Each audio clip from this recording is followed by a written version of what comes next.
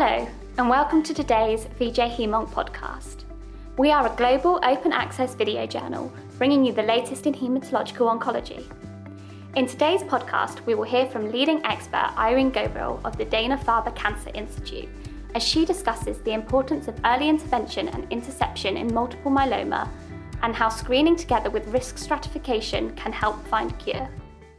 Well, I'm here in Myeloma 2022, and we're talking about so many options for precursor conditions and how to truly potentially cure myeloma by early intervention and interception.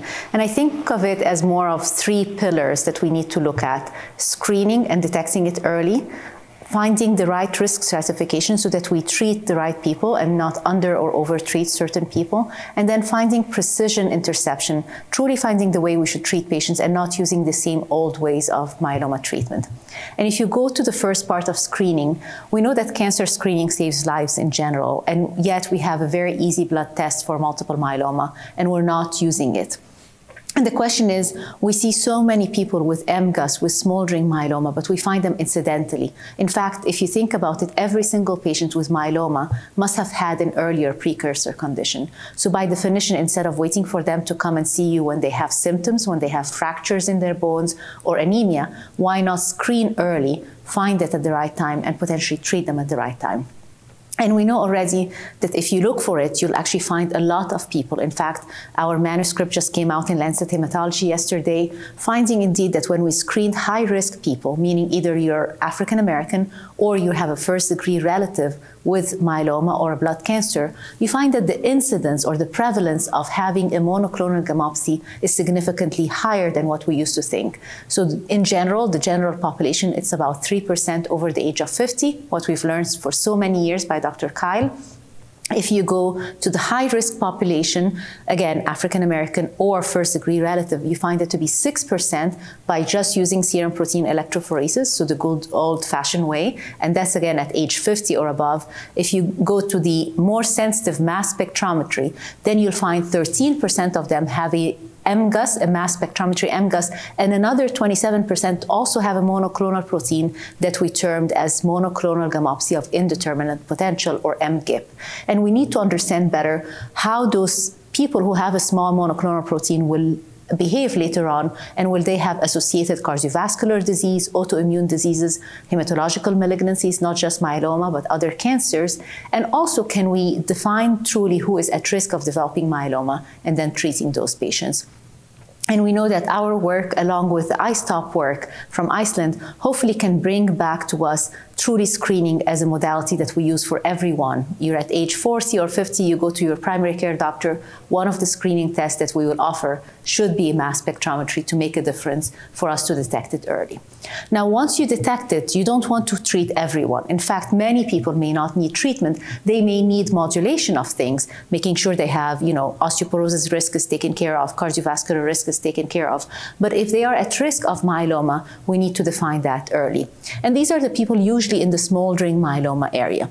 And right now, we're still using clinical markers. The 2220 is a wonderful way for us to say, indeed, these people are going to develop myeloma soon, 50% chance in 2 years.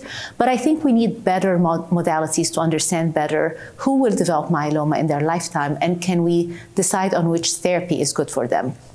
So if you add to 2220 a dynamic model that can actually predict every time you come to your doctor, you look at your markers better. So you have more precision in that modality rather than being static in the 2220 markers. And if you add to it genomics and immune markers and circulating tumor cells, and start adding all of this so that when you go to your doctor, you have this app that tells you basically your risk is 30%, 70%, you're at high risk of developing myeloma, not only just in general, but you also have high-risk genetics. If you have a 17p deletion smoldering myeloma, your behavior is likely very different than someone who has a hyperdiploid smoldering myeloma. And that takes me basically to the interception.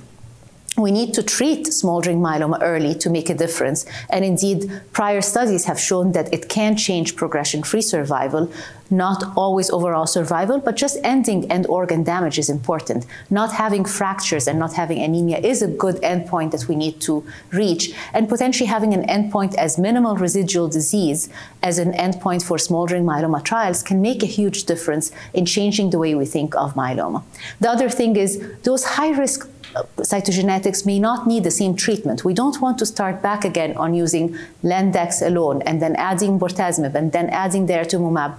And we are doing that. We're already using 4 drugs, whether it's Dara-RVd or Dara-KRd in many of those trials. But I would argue that we need to bring the best that we have now, immunotherapy, into the earlier setting. We need to bring bispecific antibodies, CAR T therapy, when the immune system is still very intact, although not completely normal, and when the tumor burden is lower. This is the perfect time, actually, to think of CAR T or bispecific antibodies, even before you start any conventional therapy. And likely those patients will have a better response, less side effects, and maybe we will cure myeloma by treating it early with immunotherapy. Thank you so much for listening to today's podcast. We hope you enjoyed it.